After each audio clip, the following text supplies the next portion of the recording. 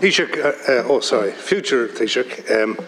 Minister, in relation to the programme for government and the National Planning Framework, with which the vital upgrade of the N17 is provided for, despite this project forming part of the 10 T's European network, being a core component of the Atlantic Economic Corridor, despite it passing the Strategic Research and Analysis Division of the Department, its progress through planning and design, and the emergence of the preferred route, are Fine Gael and Fianna Fáil in government aware of Minister Ryan and the Green Party's unilateral sabotage of these already announced national policies, suspending them indefinitely to totally undermine momentum and the potential of the Western Seaboard to perform to its potential and offer a level of counterbalance to the Eastern conurbation?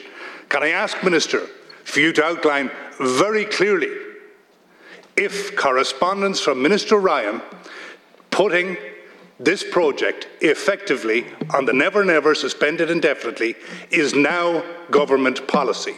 Because if it is, you need to come clean with the voters of the Western Seaboard in this regard. Well, thanks, Deputy MacSharry, for his passionate contribution. I know he's a passionate advocate for the West, and indeed we've worked together to try and deliver real projects for Sligo and for the North West, particularly in the education space. In relation to the N17, I will have to seek clarity for the Deputy in relation to the matter, and I'll ask the Minister to revert directly to Deputy MacSharry. And I'll pass his views on to I will revert directly to you as well.